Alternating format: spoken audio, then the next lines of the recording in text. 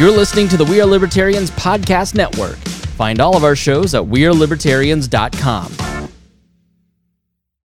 All right, all right, you're getting two today, and this may be the Thursday episode, but I don't feel like this can wait. I am at the gym, which is it was a rare Wednesday night where I had nothing going on, and I got to go to the gym, and then I went and ate at a restaurant.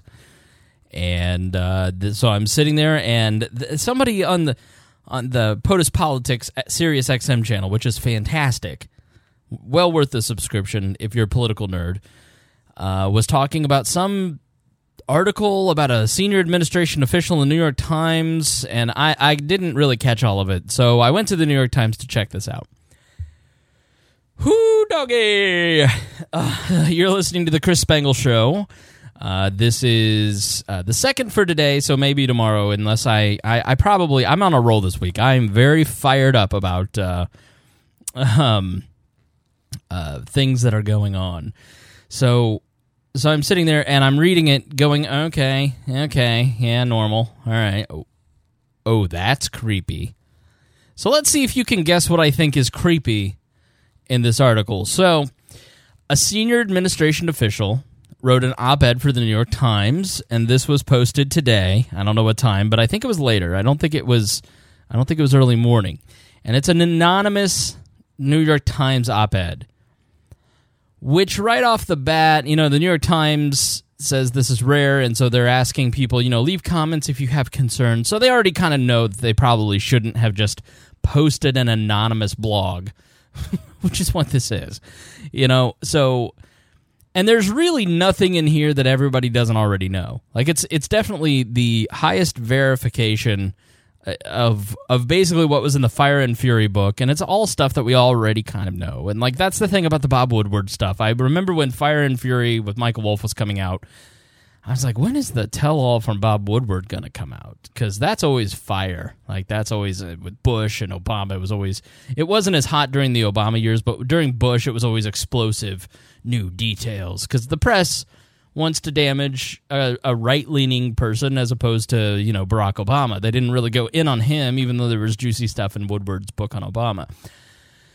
So, but all of that stuff that they're talking about in that book, none of it's surprising. Like, and just because it's nothing new and it's not surprising, it doesn't mean that it isn't significant. But as the Michael Wolff book kind of illustrated, there's been a steady drumbeat to invoke the 25th Amendment with with Donald Trump, that he's mentally unfit to serve in the office. Now, Comey, who certainly has a bone to pick with Obama, okay, this is going to be a thing, because when I get something stuck in my head, it doesn't come out. So, Trump... He said Trump is high intelligence, but we all kind of see that Trump is... Like, you go watch clips from Trump in 1989, there's clear slippage in terms of his mental acuity. I mean, I'm a guy that eats a lot of hamburgers, so I don't have much room to talk, but when you've just been eating nothing but KFC for your entire life, and you're 71 and enduring incredible amounts of stress, and you don't exercise, it can really wear you down. So... I imagine the physical toll on Trump is phenomenal at this point, and not in a good way phenomenal. So I do think that he probably is slipping into repetitive habits and things like that. But does that mean that he's mentally unstable? No. I mean, just because someone is a complete narcissist, it doesn't necessarily make them a mentally ill person, and... He was unfit for the job to begin with, but the American people already all knew that he was unfit when the majority of America, according to 270, electoral votes, voted for this guy. Like, it's not like he got elected on Clinton-like brilliance, and then with this legal acuity that was top of his class, and then all of a sudden devolved into just a nut. Like, he was a nut before, so... The the 25th Amendment, where members of the cabinet basically say he's incapacitated and can't serve, shepherded by Birch Bayh, Evan Bayh's dad, I believe in the 60s, in the late 60s, after all of the JFK stuff, they wanted to write into the Constitution a way for there to be some triggering of a transition to the vice president. But there is a subtle drumbeat, and there has been from the very beginning, that the 25th Amendment needs to be invoked, that this guy is too mentally unfit to be president. I don't hate the argument, because I think when you watch what this guy does and how he reacts to things, and you know, reportedly in this Woodward book, Mattis, Jimmy Mad Dog Mattis, saying that he has the temperament and mental acuity of a 5th or 6th grader. I mean, you watch the guy. I mean, he's definitely got some issues, but I don't know what they are, and I don't think it's appropriate for psychiatrists to be diagnosing him from afar. The American people elected this guy. We all just got to get through it. So here we go. This is titled, "I Am Part of the Resistance Inside the Trump Administration." So I wanted to do this emergency episode because I think you're going to hear a lot about this, and I want you to just hear the information and hear it for yourself. And I want to give you some thoughts about it that I don't think you're going to hear other places. But I want to read this to you. The New York Times says, "The Times today is taking the rare step of publishing an anonymous op-ed essay. We have done so at the request of the author, a senior official in the Trump administration whose identity is known to us and whose job would be jeopardized by its disclosure. Such bravery. We believe publishing this essay anonymously is the only way to deliver an important perspective to our readers. We invite you to submit a question about this essay or our vetting process here." I think there's going to be a lot of people who study journalistic ethics, and they're going to wonder, you know, was this appropriate? But the reality is journalists use anonymous sources all the time. I myself have been known to talk to reporters on Deep Background just to give them information and say, hey, you should go look over here. Might have done it today. You know, so there's always... You know, that's how journalism works, is you build up a network, you talk to people, and you get anonymous sources. Now, what doesn't normally happen is an anonymous writing. I think the most prominent in my adult life was Michael Scheuer's Imperial Hubris. And Michael Scheuer was a CIA analyst who was on the bin Laden desk and basically trashed the Bush administration. And the Scheuer-like character in The Looming Tower, which is excellent, I think it's on Amazon Prime, he's the Scheuer-like figure is kind of a villain, and he was certainly a villain when he published this book anonymously, but it eventually came out that it was him.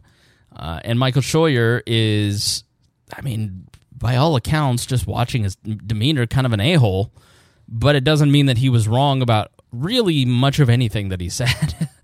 But he was trashed because he wrote this anonymously. Now, I hate anonymous stuff. Like, Harry and I go back and forth about this because he loves the anonymity of the internet, and I hate it. Like, I kind of hate that I don't know the people in our Discord group and that people are conversing with each other, and they don't have... there's just people, when they put their name on stuff... First of all, I like courage. I like when people are willing to say things publicly that everybody is thinking, and I think that transparency is good. Now, so I'm not crazy this is anonymous, because I think who is saying it is important. The New York Times could be saying this is a senior White House administration official, and it could be Jeff Sessions or, you know, someone directly under Jeff Sessions.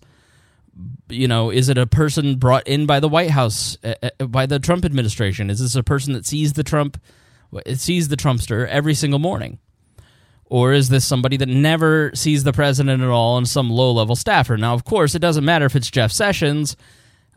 Trump, when this name is finally revealed, and it will be revealed, because this person wants a book deal and wants an MSNBC contract and wants to be known as a courageous resistance fighter. Meanwhile, your pussy ass is putting anonymous writings in the New York Times, like man up and put your name on it, or woman up and put your name on it.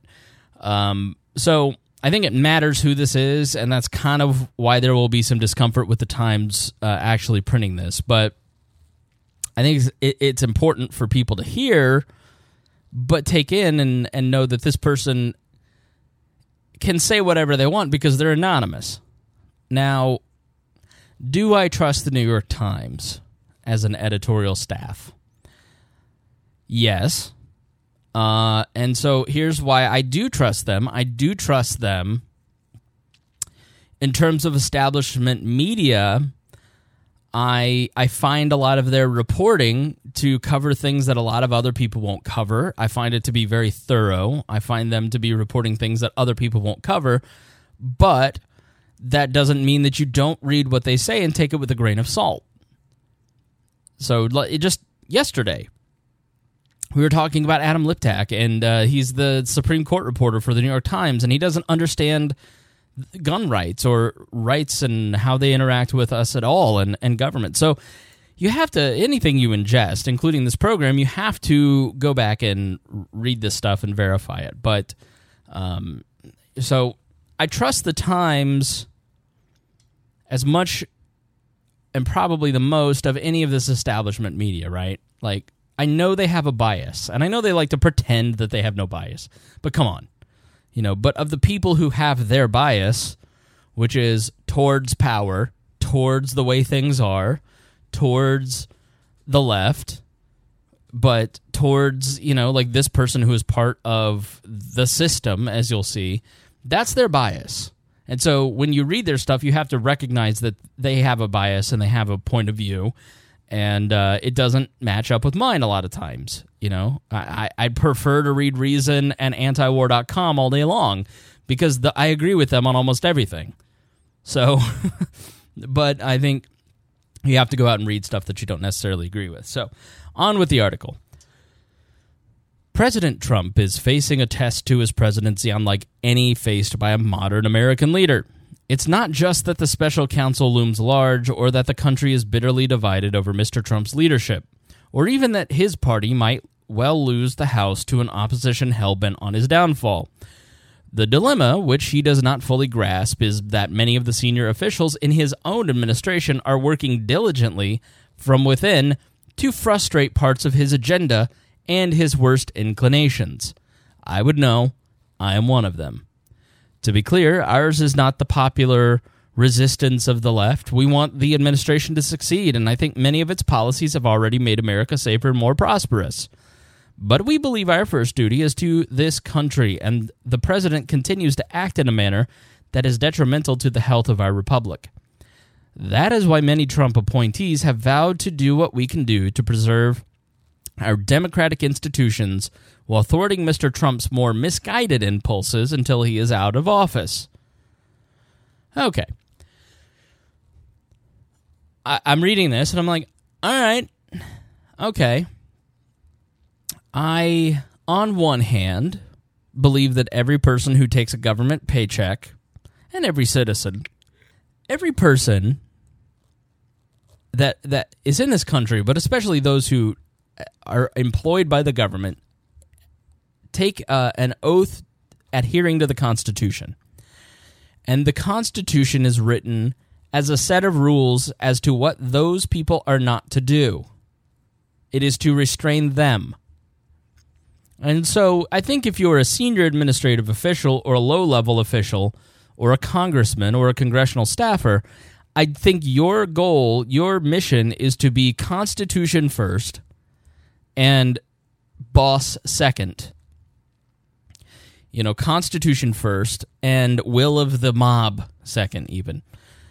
So if you're a senior administration official, your job is to put the Constitution first, the country first. But here's the problem with the Trump administration. Trump is so inept and so incompetent, as you'll see, and as we all know, that he had to staff his entire administration with people who are bushies, who are people that, are just establishment-like creatures. The guy has an affinity for people who went to Harvard, Yale, and all these Ivy League schools. So, as much as he talks about cleaning out the swamp, the guy hasn't cleaned out the swamp. I mean, Brett Kavanaugh, his pick for Supreme Court, look at his record. Bush lawyers, D.C. Circuit Court of Appeals. Like, you can't get more swampy than Brett Kavanaugh. Like, the guy is literally Michael Keaton grown up. Michael P. Keaton. Am I saying that right? Michael J. Fox's character from that 80s show. He's literally that guy grown up. So he's been a Reagan Republican going all the way back to the OGs. So, Trump has staffed his administration with establishment people. And the problem with that is that you have a very different idea of what should be done by the government and how it should be done than these people. Now, part of that's good for us because Trump's a nutcase who changes his mind every 5 minutes. And so you kind of want a grown-up in the room going, no, we're not going to fire nuclear weapons at Kim Jong-un. So you want some of that, but I'm also uncomfortable with the idea that if you are a change agent, so there's two types of change agents, right? There's Donald Trump, who is this wild populist who is just kind of crazy, and then there's like Gary Johnson, who is okay, and then there's like Ron Paul, who, if you put Ron Paul in the White House, the reality is there aren't enough Mises Fellows and Bastiat Circle members to fill out an administration in the executive branch of the United States government. So you're going to end up hiring Republicans and maybe even some Democrats to fill out a lot of these positions. And so what happens when the perfectly sane Rand or Ron Paul is your president and they want to do things that the establishment doesn't like? Are you going to end up having this same thing? Are you going to end up having this, there's grown-ups with their hand on the till? We'll let the press handle the idea that Ron Paul was crazy and racist and all this stuff. It's like a lot of it is just a house of cards built out of words by the media. They want to push this narrative that Donald Trump is mentally unfit to serve as the president of the United States because it serves their agenda. It serves their narrative.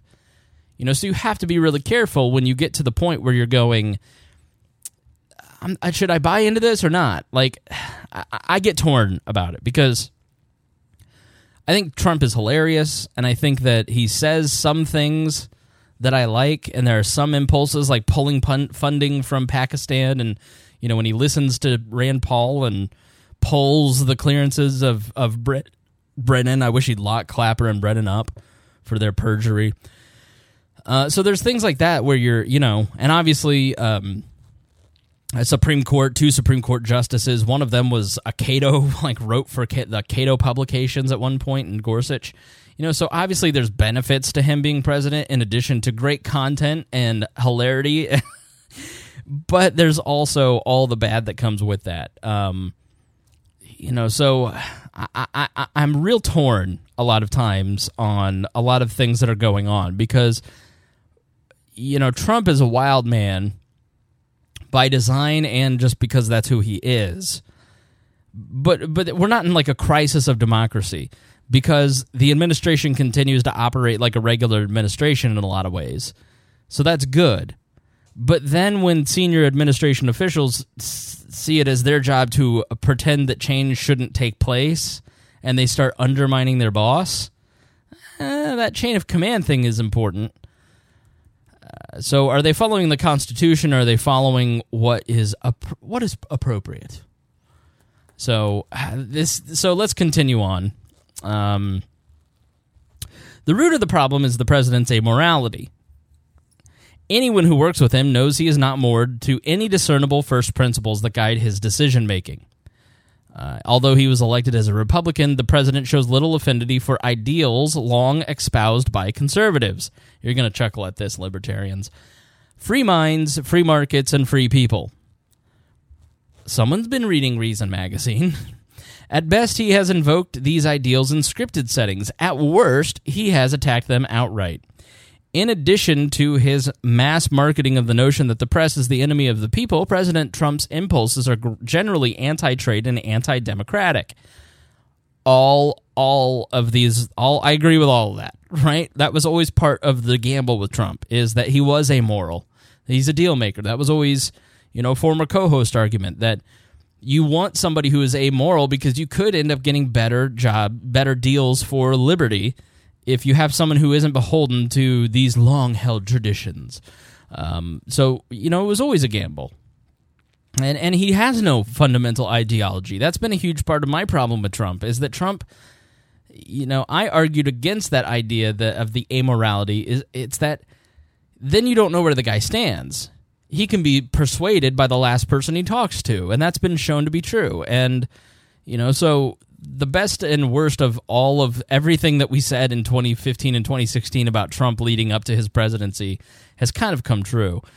Don't get me wrong, there are bright spots, he writes, that he or she, that the near-ceaseless negative coverage of the administration fails to capture effective deregulation, historic tax reform, a more robust military, and more, which is all true. If Trump just went silent for the rest of the midterms, the state of the economy would probably mean that the Republicans would retain both houses, but he can't help stepping on his own D. But the successes have come despite, not because of, the president's leadership style, which is impetuous, adversarial, petty, and ineffective. From the White House to the executive branch departments and agencies, senior officials will privately admit their daily disbelief at the commander-in-chief's comments and actions.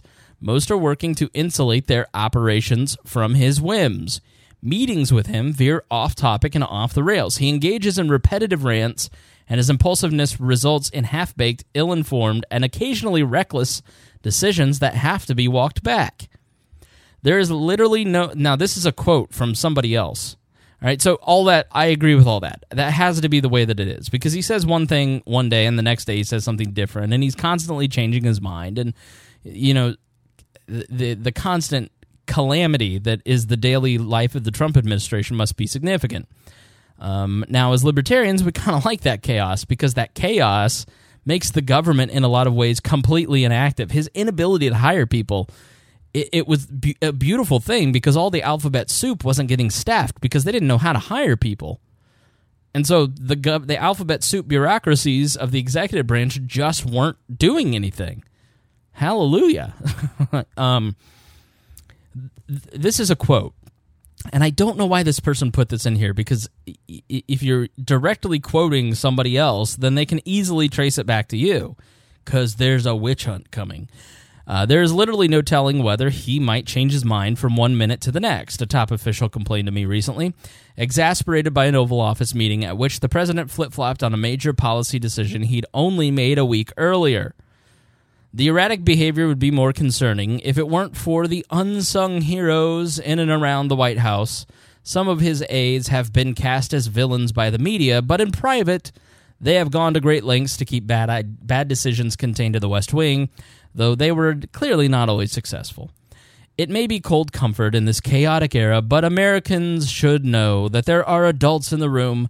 We fully recognize what is happening, and we are trying to do what's right even when Donald Trump won't.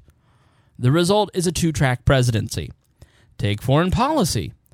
In public and in private, President Trump shows a preference for autocrats and dictators such as President Putin and Kim Jong-un, and displays little genuine appreciation for the ties that bind us to allied, like-minded nations.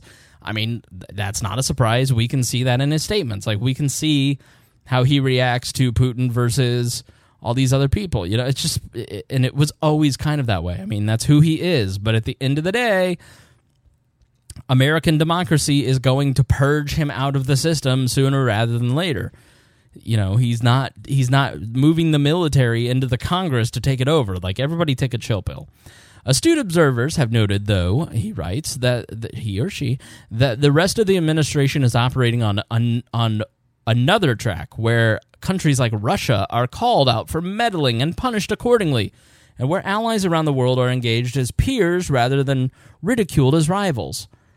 On Russia, for instance, the president was reluctant to expel so many of Mr. Putin's spies as punishment for poisoning of a former British spy. He complained for weeks about his senior staff members letting him get boxed into further confrontation with Russia, and he expressed frustration that the United States continued to impose sanctions on the country for its malign behavior. But his national security team knew better. Such actions had to be taken to hold Moscow accountable. This isn't the work of the so-called deep state. It's the work of the steady state. All right, so that's where it got creepy for me. So we know what the president thinks and wants, and we know that he is the president, duly elected by the American people, but we, the unelected bureaucrats behind the power, need to make sure that things operate the way that they've always operated, and we know that he's an agent of change, and we know that he's a clear expression by the majority of the American people, at least in electoral votes, that they want things to change. He is not the problem. He is the symptom of the problem, and he was sent there to make change. Now, we understand that as senior administration officials, but this is just how things are done. We're going to make sure that they're done a certain way, and F the American people. That's really what it comes down to. We're the steady state. We're not the deep state. We are the deep state, but we're going to call ourselves the steady state. How creepy is that? You elect Rand Paul or Ron Paul. Are they going to concoct some sort of narrative that this person is unfit to be in office, that he colluded with Russians, or that he's mentally unfit to be in the office, and beat that drum for 3 years almost? So they then have the moral leverage in their minds, or the ethical, their ethical dilemmas of circumventing the way that the American people have chosen is eased because, well, he's a Russian agent. But on the other hand, what if he isn't a Russian agent? What if this guy is going to lead us into World War III? Don't we want people stopping us going into World War III? I think this is something that needs to be looked at a lot closer and examined much closer, but we're not going to get that because what we're going to get is, who is this? Who is this? This person's a traitor. This person's a hero.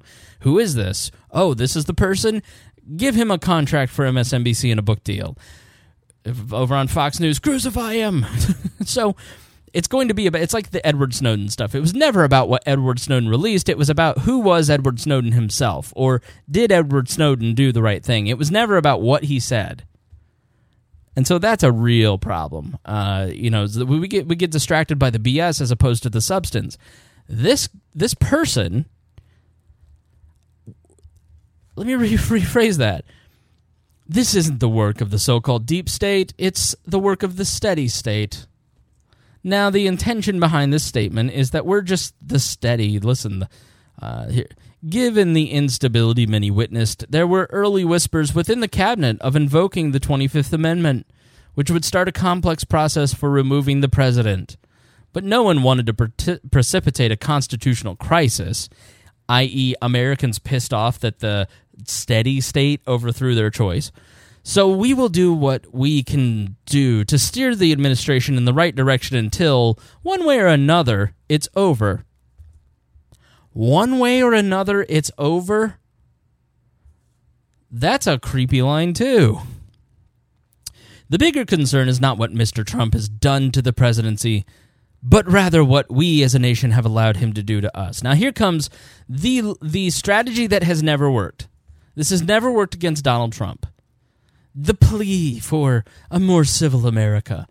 And I'm going to talk down to you because I have worked in politics my entire life, and I've participated in creating the environment in which we exist. But I take no responsibility for it whatsoever. I take no responsibility for my transgressions.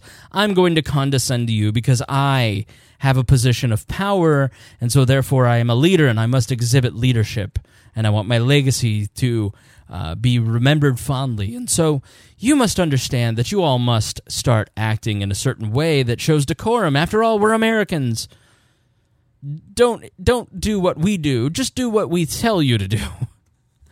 So this strategy of trying to appeal to people's sense of civic pride and responsibility and appealing to people's sense of doing what's right and what's better has never worked against Donald Trump. It didn't work with Jeb Bush. It didn't work with Marco Rubio. It didn't work with Ted Cruz. It didn't work with John Kasich.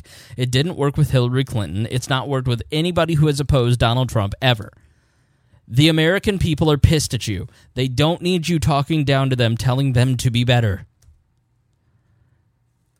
But I've got to signal to my friends in Washington, D.C. at the cocktail parties that I go to that I have to say these things. It's like you have to say certain things because, listen, I didn't vote for Donald Trump, but, I don't like some of the things Donald Trump says. In fact, he's a horrible person, but he's right on this thing. Like, there's always got to be a qualifier, and it's completely for social proof. It's because you don't want people to think you're a bad person. Which in and of itself, it's like, just say what you believe without qualifying it. It's so annoying. The bigger concern is not what Mr. Trump has done to the presidency, but what he has done to our nation and what we have allowed him to do to us. We have sunk low with him and allowed our discourse to be stripped of civility. Senator John McCain put it best in his farewell letter. Ugh. All Americans should heed his words and break free of the tribalism trap, with the high aim of uniting through our shared values and love of this great nation. John McCain's love of this great nation was, what can government do for me? The man had 16 houses. He didn't even remember in 2008 how many houses he had. And meanwhile, in 2008, he was cursing out reporters and abusing them. He was calling his wife the C word. He was advocating for overseas wars at an alarming rate. Like, be like John McCain. John McCain was an asshole. Like, do you guys not remember 2000 and 2008 and how much the press reported on what an absolute jerk the guy was and how unfit and mentally unstable he was to be president of the United States?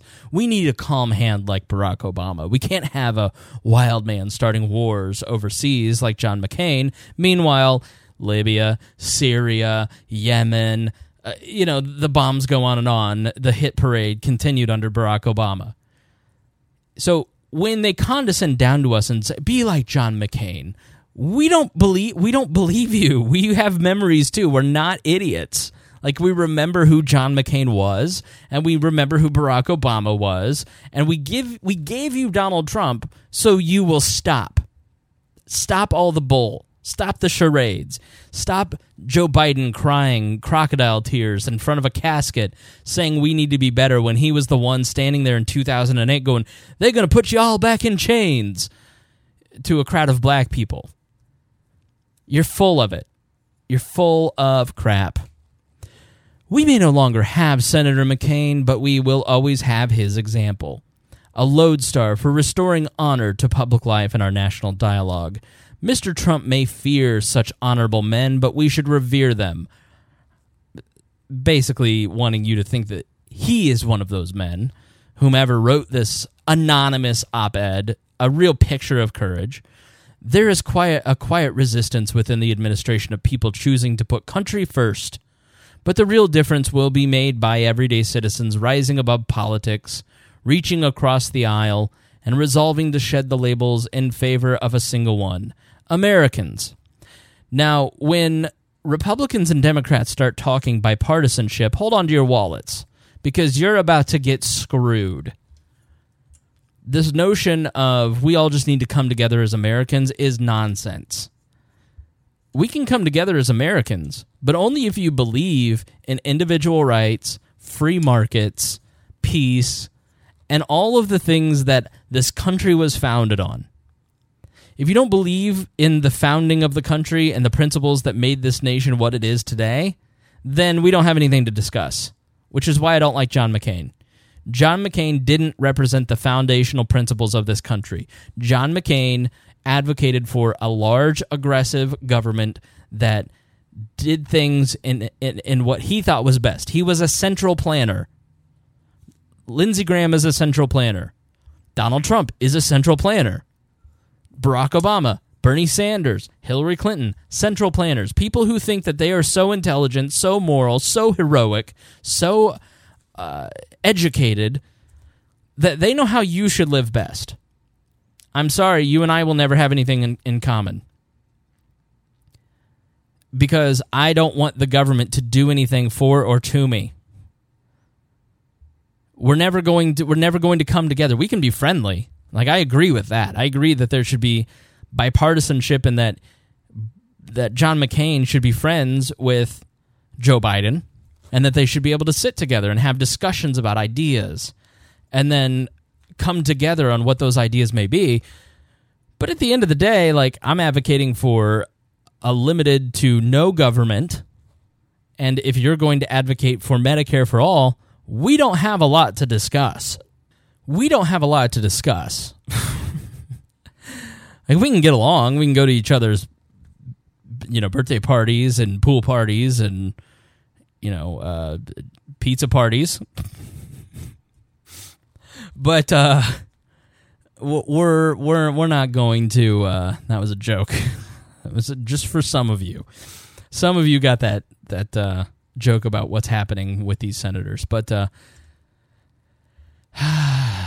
there's, at the end of the day, there's not a lot of common ground when it comes to policy between me and John McCain. There just isn't.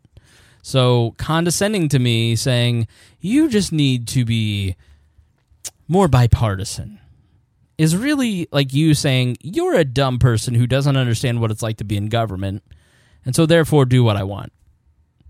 No, not how it works. I'm your boss.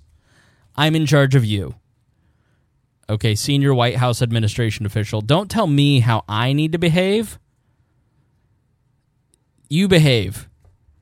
Have some balls and put your name on what you're saying. If you think Donald Trump is that awful, resign. Well, I'm serving the greater good by undermining everything that the President of the United States thinks. Okay, well, you're creating a constitutional crisis then. So you're not really honorable. You're really just a weaselly piece of garbage, like we thought. So I can't wait to find out who this person is. I'm so excited because my thoughts won't change. All right, so that is my breakdown of this nonsense. I'm just angry this week. I don't know what it is. You listen, the last night's We Are Libertarians 313 started slow, and then by the end, I'm like full rant mode.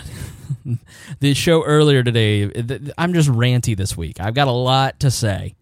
A lot of anger about other things happening in my life and people abusing people that I care about because they've been popular their whole lives and they think they can get away with it. But I can't say anymore. So I'll take it out on this guy.